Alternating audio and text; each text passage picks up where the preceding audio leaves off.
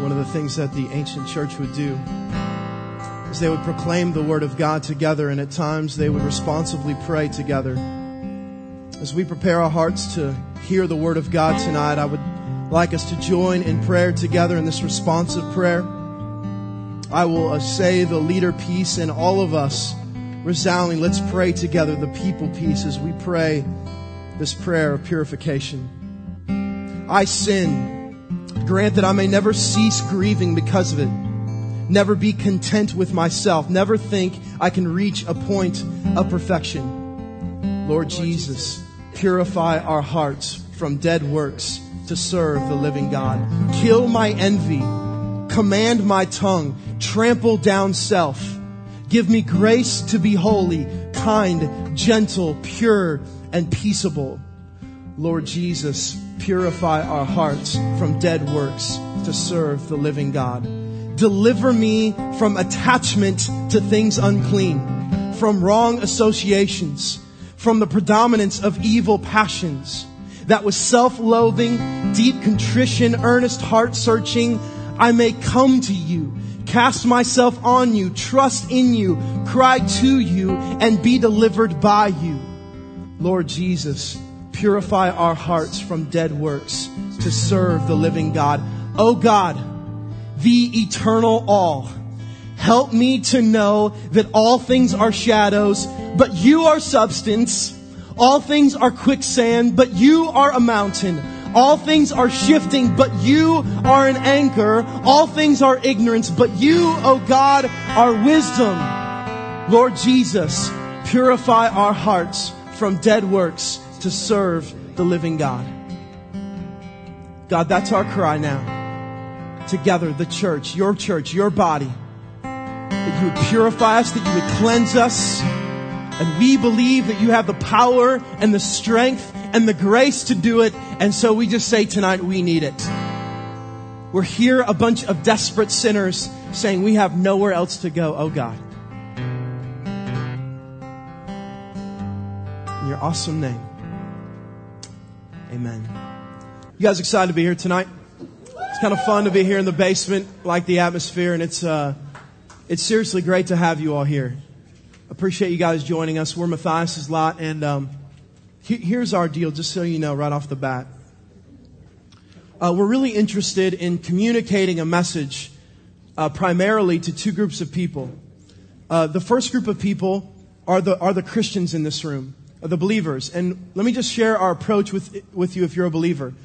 I'm assuming that if you claim that you're a believer in Christ, then you're ready and encouraged and engaged. You're ready to be challenged. You're ready to grow. And so our approach with you as a believer here is we desire to see you grow as a missionary. We don't think that a missionary is just someone on a bulletin board that's headed to Abu Dhabi, or rather we see all of us as Christians here as missionaries here and now. And so if you're a believer in here, in other words, you believe that Jesus died on the cross, that he rose again, that he's living and active, that there's hope through him and no condemnation in him, then the message tonight as we dive into the scriptures is going to be in the hopes that you leave here having remembered Jesus, prepared to be a missionary. Are you with me? Then this other group of folks in here that we really are so excited that you're here are those who don't know Jesus. You're an unbeliever. You may have no comprehension or knowledge of who Jesus is. And so for you, this is an opportunity to hear about him. Not from someone who is going to look at you and condemn you for not believing, but rather be encouraged by the hope that you can have in him. Those are really the two groups of folks here that we're focused on. The group that causes a lot of tension we find here at Matthias is kind of this lukewarm group. They don't really want to be challenged, but they also don't want to be called an unbeliever. And I really believe that Scripture at the end of the day is very black and white, that you're either a believer or not. Are you with me, church? And so our approach is going to be to teach the Scriptures, to make missionaries for Christ with the empowerment of the Spirit for the gospel, while at the same time communicating the truth of Jesus to those who don't believe. Are you with me?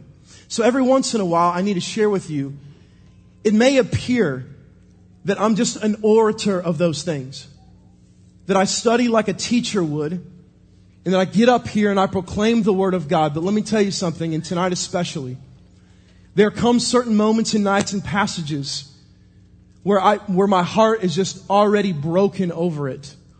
the thought of teaching this passage tonight, I'm already in a softened place. And so as we journey through the text, I'm not a teacher or an orator that is just going to communicate truths about the Greek context, its historical application, and how you can leave here to be a better person.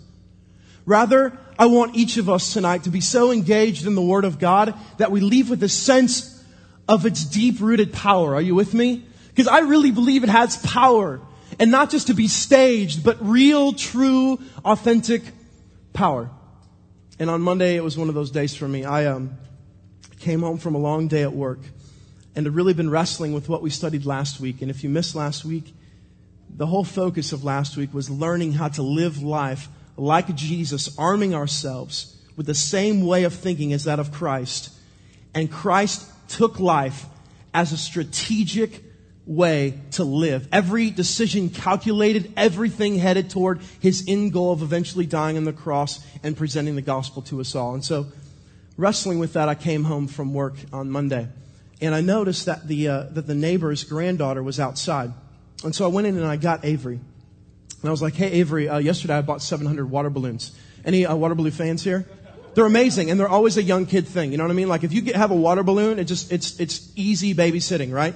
And so I went and got the neighbor girl, and me and Avery, and I'm blowing up these water balloons. Avery doesn't like to throw them at anyone because she's very careful, Kathy, but she loves just throwing them in the yard, right? And so this neighborhood girl came over, and then we noticed that the other granddaughter of another neighbor was in the other backyard, and so we welcomed her over. And so these three little girls are like very, they're like filling up their water balloons and like carry them like this, and they're like, oh, they're just like doing this thing, and so it was great. We had a lot of fun. It was awesome. And then I go in and we have my two sisters and Bree's husband Brian over for dinner. Great family time. And then I'm like, all right, well, we're going to go to the park. And the reason why I wanted to go to the park was because I was going to go watch one of my new friends who we met through We Love St. Charles was going to be pitching up at Blanchette Park. And so I put my kids in the double stroller because Dawson likes to roll alone. You know what I'm saying? Like we have a double stroller, but Dawson won't roll in it. You know what I mean? Like so I'm literally strolling two strollers up my huge hill, right? So we go to the park and we sit down, and Dawson's just already a wreck because the dude can't sit still. He's a little like someone I know, right? And then and then Avery is sitting there, and it was beautiful. Here comes this neighbor that we were just playing water balloons with, and she's like, hey, can we take Avery to the park? And of course. And so I'm sitting there with this awesome family that we've become good friends with through We Love St. Charles with Dawson. We're watching my good friend pitch. Avery's over playing with the neighbors, right? It's just beautiful. Like I'm already like, yes, like I love people. I love relationships. This is encouraging. And so then I was like, all right, Dawson lasted about 2 innings and a half, right? I tried to hold him over with a Twix, but that didn't work very long. And so then I'm like, all right, well, he loves to swing. And so we went over by the swings, and sure enough, I look up, and there sitting in the swing right next to me was this guy named Michael, who I'd met the week before, last Thursday actually. And not just Michael, but his wife was there as well, and his little girl. And so I'm like, hey, Michael, right? Hey, Mark, right? Yeah. And so we're like, we had only talked for 15 minutes the Thursday before, but here we are talking and sharing. And then I hear over my shoulder, hey, Mark, and I look over, and it was a neighbor of mine who lives 3 houses up, who I've only talked to a couple times. And so he comes over. I introduce this guy to Michael and his wife, Krista, who actually work with some of you here. And so now all three of us are talking.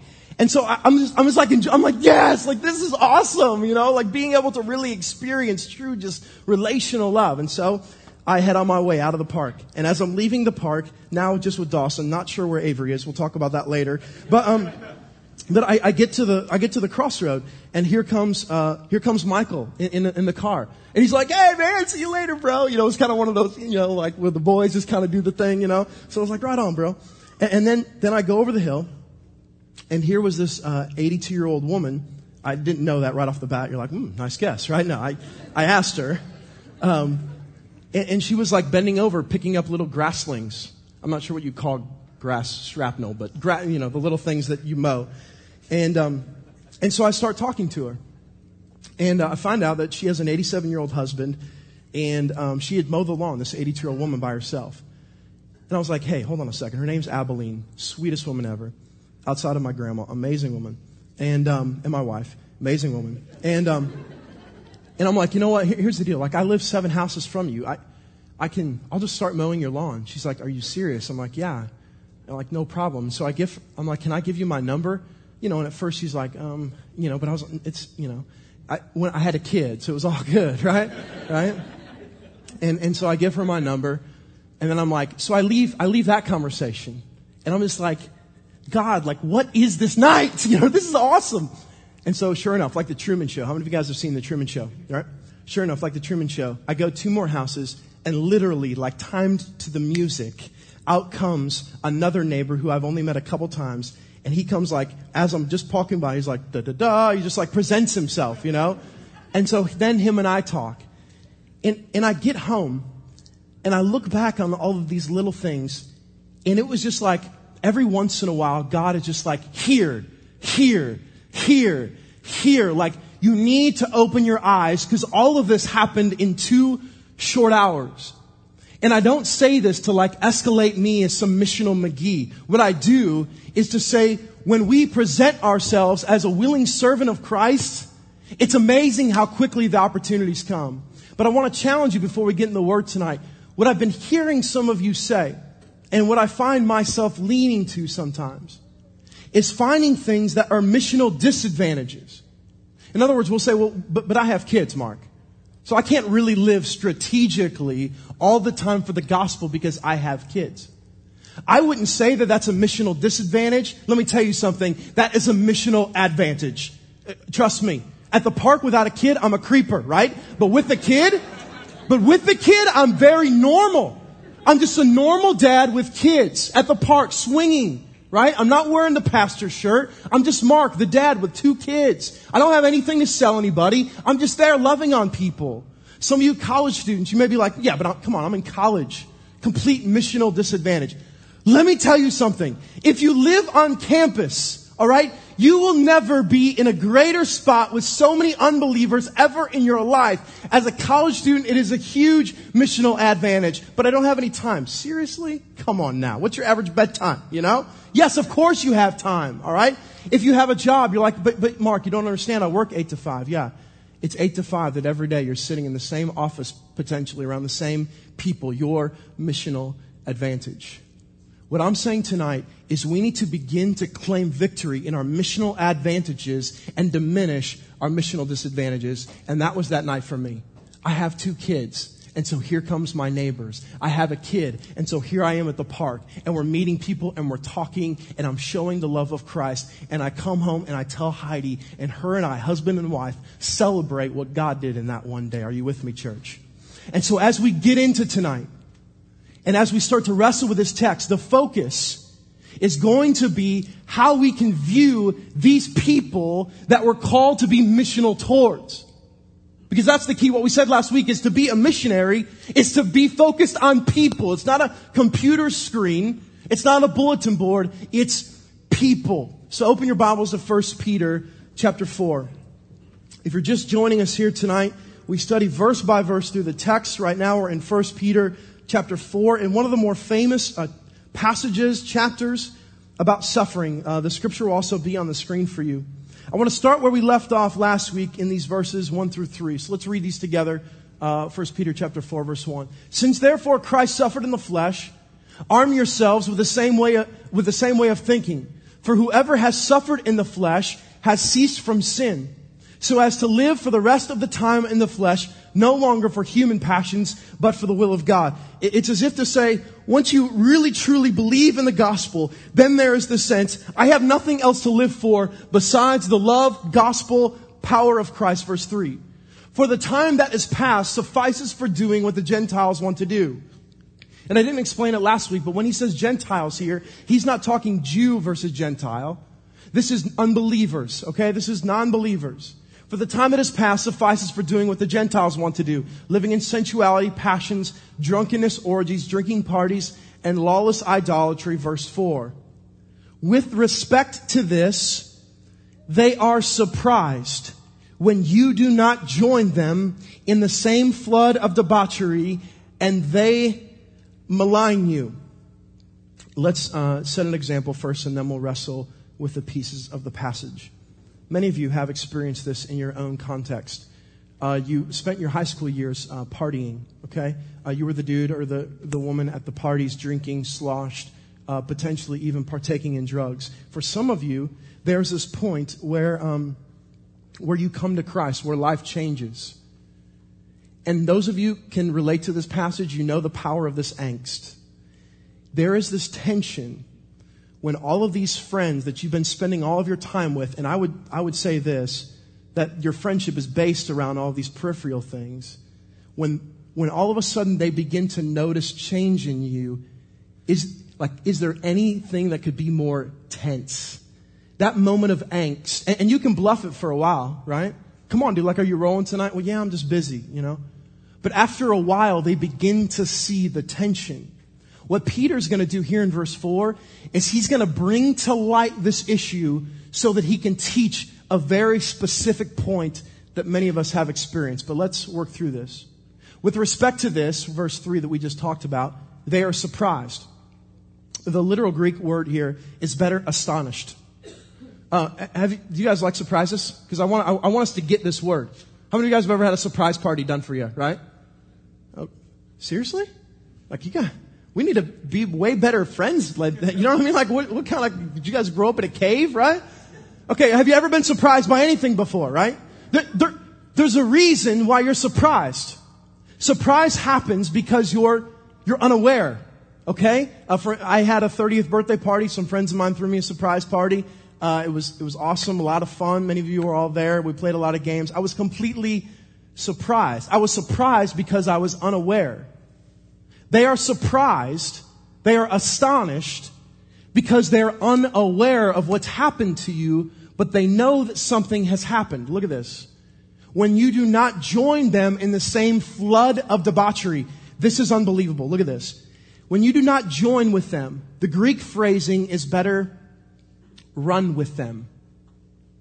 You used to run with them and now you don't anymore. You used to hang with them. You used to spend your time with them. You used to look them in the eyes. You used to laugh at the same jokes. You used to run in that crowd, we'll say, and now you don't anymore. And so they're surprised. You used to be one of us, and now you're not anymore. And so what does the scripture says? The scripture says this. They malign you. Well, that's kind of a strange word. It means they abuse you. In 1998, when my freshman year of college, that makes me very old at this juncture, right? And this even makes me older. I was one of the first on my floor to have a computer, right? It had 12 megabytes of hard drive space, right? It had no CD, it had 6 floppy drives, right? USB wasn't even created. And I was the first one on my floor to have this. And what I started to notice was once in a while I would come back to my room, and my room would be filled with all of my football teammates. And I would be like, hey guys, and they would kind of act like they were reading, typing Word or something, writing a paper collectively, right? And I was like, oh, this is kind of strange. And so soon I found out, because one day I walked in and there were some, just ridiculously horrific images on my computer. I found out that basically what had happened was my computer here in my dorm room had become the group pornographic room. That my computer there, sitting in there while I was gone at class, had become this place where all these men had gathered. And many of you have been here before. It's so what do you do at this point? And what I mean by what do you do is there is this strange tension that if you become that guy, then you ruin every potential relationship. But at the same time, if you just compromise and not say anything, you run the risk of not representing yourself as a true follower of Christ. Have you felt that before? It's I don't want to ruin these relationships. We had the same tension yesterday. One of my neighbors wanted Avery to come over, which was awesome. And they're like, hey, we want her to watch this XYZ movie. And instantly Heidi and I were like, well, we don't want her to watch that kind of movie. But it's this strange tension, right? We're not going to let her watch that movie, but we need to figure out how we can communicate it in a way so that they don't walk away saying, typical Christian commies, right? So I was in this weird place when I was 18 years old with all of these football dudes. And so what I did one day is I just came in and I took note of who was all in my room. And then one by one, what I did is I sat down because I had been building relationships with these guys. And I just heard their heart. I started to hear their story. I started to dig in a little bit. And then towards the end of just about all of their conversations, I was just like, you know what? Would you guys mind just not kind of like stop looking at porn on my computer? And it was amazing what happened at that point. Some men began, without knowing me real well yet, just began to completely abuse me publicly. They came out and said all kinds of crazy things about me. Others who were unbelievers, interestingly enough, a lot of those who abused me claimed to have some kind of belief in Christ, while those who didn't, were the non-believers who appreciated my approach. But what Peter says is this, is that when you take a stand, when you don't just dive into the same flood of debauchery like you used to, here's what's going to happen, is some are going to abuse you. It's going to happen. And for many of you, you've experienced that. You used to run with this crowd, and now you don't. What many of you do, and this is what we're going to talk about tonight, the 3 dangers of this with people. What many of you do at this moment, this point of angst, is instead of running away from the debauchery, what you end up doing is you compromise and try to run with both crowds. You're like, okay, I know that I was running with you, and they come to you and they begin to abuse you once they realize that you've changed your lifestyle, and you get this angst in you. Yeah. And so you don't know what to do. And so what you end up doing is compromising and running with both crowds. A little foot over here, a little foot over here. Nice smiley face with the Christian friends, still dabbling in debauchery with the old friends. This is a dangerous place, and ultimately, listen, hinders mission. Because then you become the hypocrite. The same person that they were just maligning and abusing because they saw a difference in you. Now they see no difference. They see you as the typical classic Christian. So can I ask you tonight, is there that clear difference in you? Your old friends, your new friends. Is there that line that's been created? They started to abuse. You figured out a way to truly love and encourage while running away from the passions of lust of the flesh. Are you with me? You can't dabble in both worlds. You can't run with both crowds. It's impossible. And many of us are trying to do it. And so what I realize is this. Like when we're talking about strategic missional living, you can't be missional like that. Many of you walked away from last week and you were thinking to yourself, I can't begin to be missional, living life strategically, because I'm trying to run in both camps. It's impossible. Let me say this. It's time to run away from the debauchery and run towards Christ, repenting. And what repentance truly means is I turn away from my sin. I turn away from the things that I was engulfing in. I turn from that sin and I run towards Christ. That's the picture here. And many of you guys are kind of trying to figure that out. And let me encourage you that what ended up happening on my campus, and some of you know the story, is 15 of my football teammates ended up coming to Christ later that year. And those same folks that maligned me initially, even though it hurt, and even though I took some blows for the gospel, they ended up being some of the same ones, 300-pound linemen that were on their face in my dorm room saying, Mark, I have nowhere else to go. And I was like, you're right, you don't. It's a powerful missional call when we do not compromise in the name of verbal abuse. Verse 5 says this. But they will give account to him who is ready to judge the living and the dead. So they malign you, but Peter encourages them with this. They're going to give an account. Well, what does give an account mean? It means that something is going to be paid. That's the literal Greek here.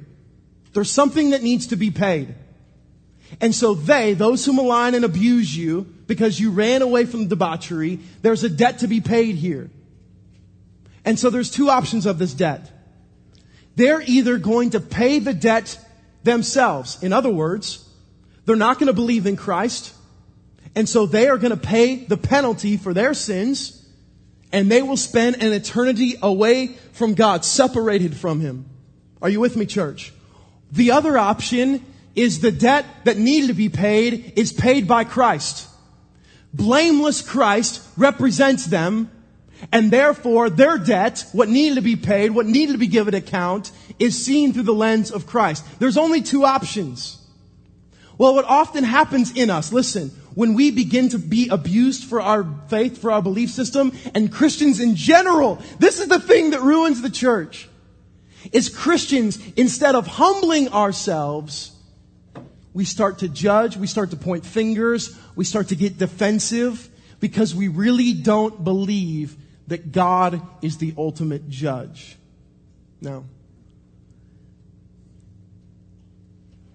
I struggle sharing this because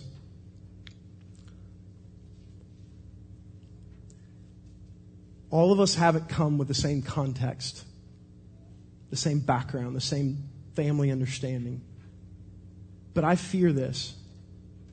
I fear that the church is filled up with a lot of Christians who at the end of the day just hate people.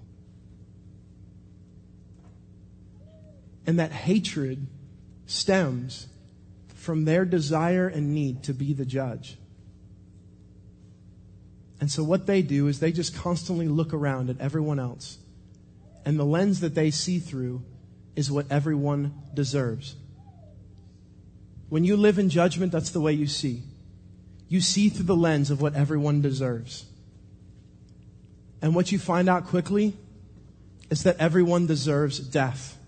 And everyone deserves punishment. And everyone is evil. You see what I'm saying? And so it creates in you this judging lens and ultimately a hatred in your heart. And so you look around the room and all you see is judgment and hatred and how people don't align themselves with you, what they deserve, what they don't, all of these. This is what happens.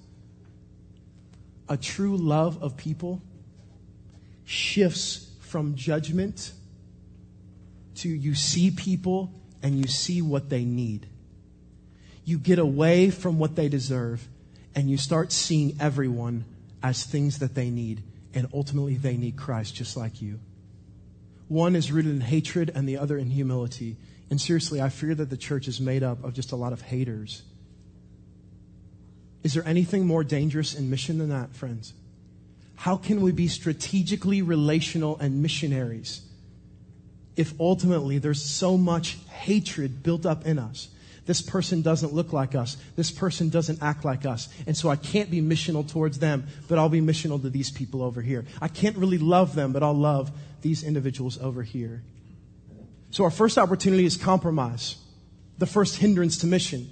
The second is judgment. The second thing that will ultimately pull you down from living a completely strategic missional life, calculating every decision. I go into this store for this reason, is a lack of judgment. We must rid of the judgment. See people with the need of Christ on our minds. They need Jesus. They need Jesus. They need Jesus. I need Jesus. And now I will approach them.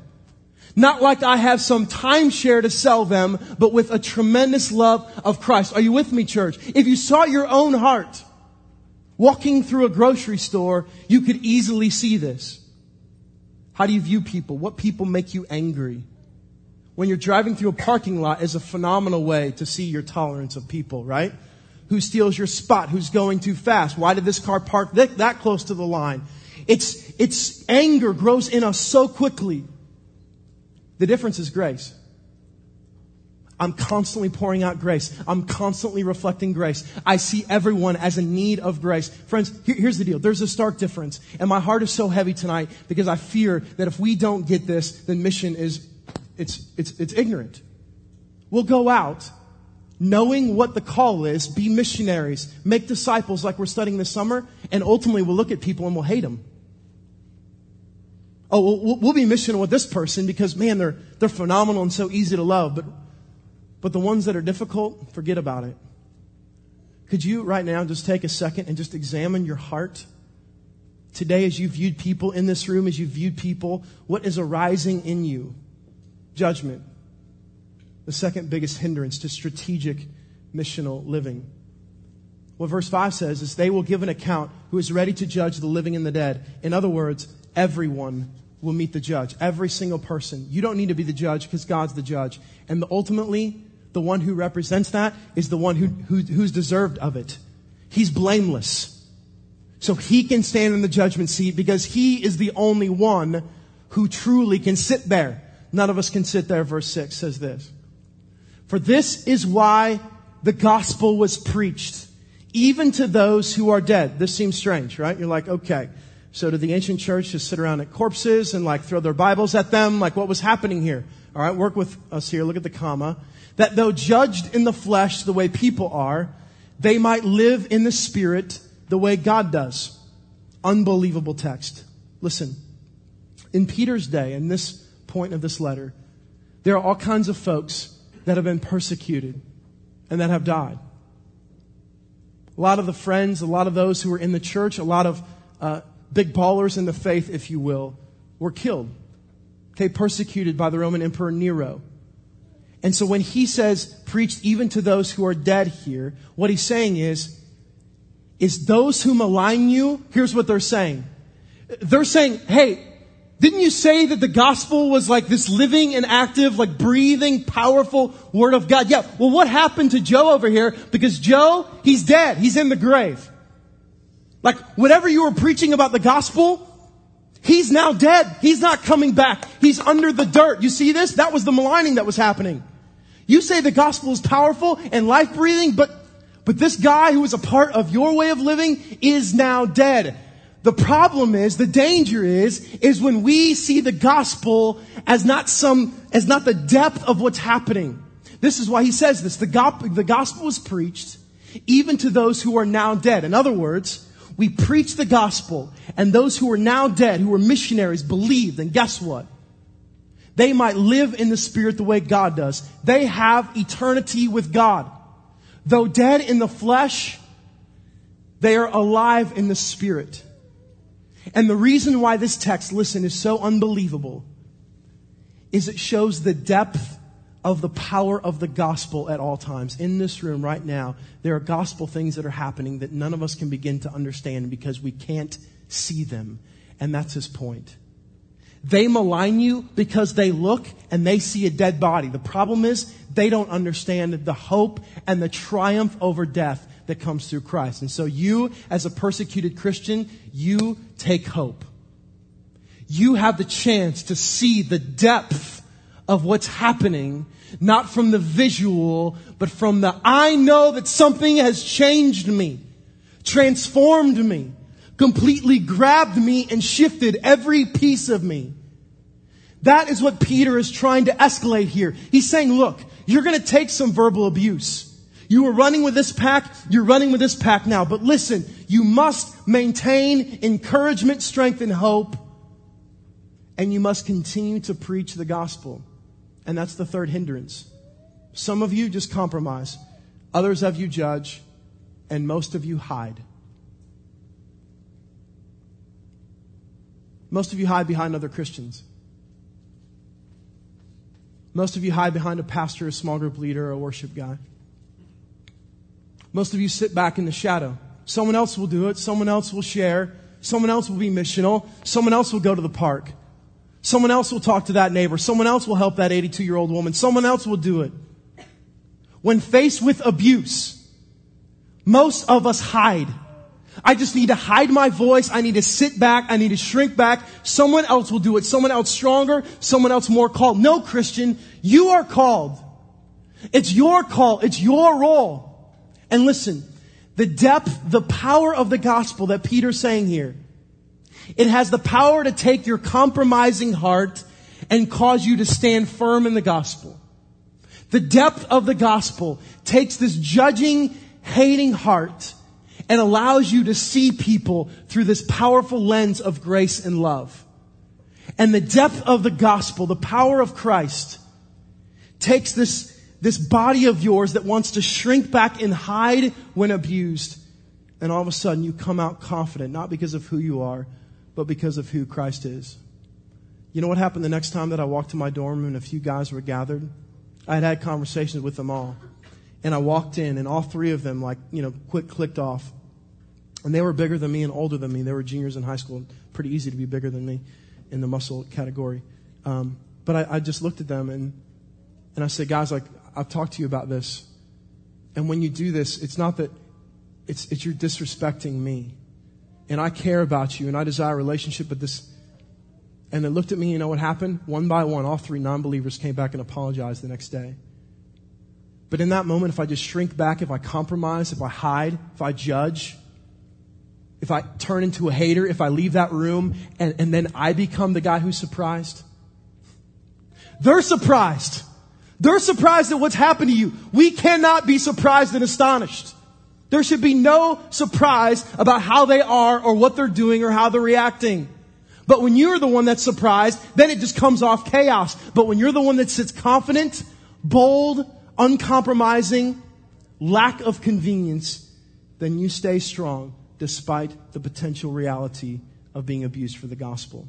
Look, we're interested here in making missionaries, disciples. If you're a Christian, that's your call.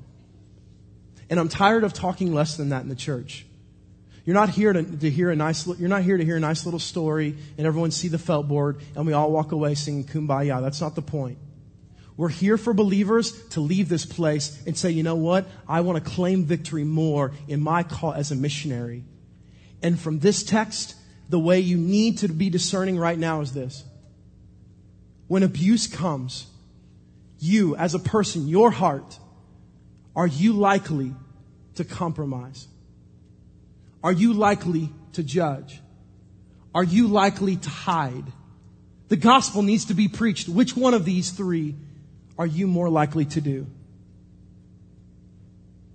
Let that sit on your heart for a second. Let's talk about this.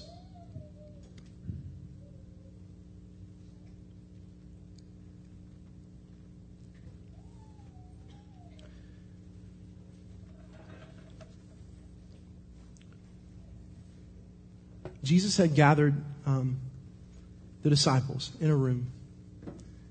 He had spent 3 years pouring into the life. His greatest desire is that they would truly understand that he was the Son of Man, the Son of God, and that he would carry out this missional call that he had spent 3 years doing. And the most powerful way for him to do that was to gather with them and to break some bread. And you're like, well, that seems strange. No. Because when Jesus broke the bread, here's what he said. He said, this is my body which is broken for you. He took an ancient tradition, the Passover, and changed the whole idea and said, this is my body which is broken for you. Take and eat and do this in remembrance of me. And on this night, looking at this broken bread, these disciples, by taking this bread, were claiming their peace in the call of Christ. I remember Jesus and his sacrifice means something, and that's what I'm asking you tonight. Does his sacrifice mean enough? His death on a cross, the blood spilt on a cross, mean enough for us to not compromise, to not hide anymore, to rid of our hating, judging hearts? Is that what this bread means to you? Or is it just a nice God thing and him displaying his nice love of us? Does it mean something? Does his broken body on a cross mean something? And then he takes the cup and he raises it up in some of the more powerful words in all of Scripture. He says, this cup represents the new covenant, and it's all having to do with my blood. This cup represents my blood in the new covenant. Take this and drink this and do this in remembrance of me. And when they take this meal and dip and drink the cup, and then they hear of the killed Christ on a cross, all that's going on in their mind is, do I believe that the killed Christ means something? And that's the question I ask you tonight. They're going to malign you. They're going to abuse you. If you want to start living strategically and missionally, guess what? The abuse is coming. It's a part of it. Because there's a surprise. Why don't you live like us anymore? It's condemnation. Yourself, slow, non-participatory actions become condemning to them. Why? You must be saying that I'm a horrible person then. You must be saying that I'm not like you.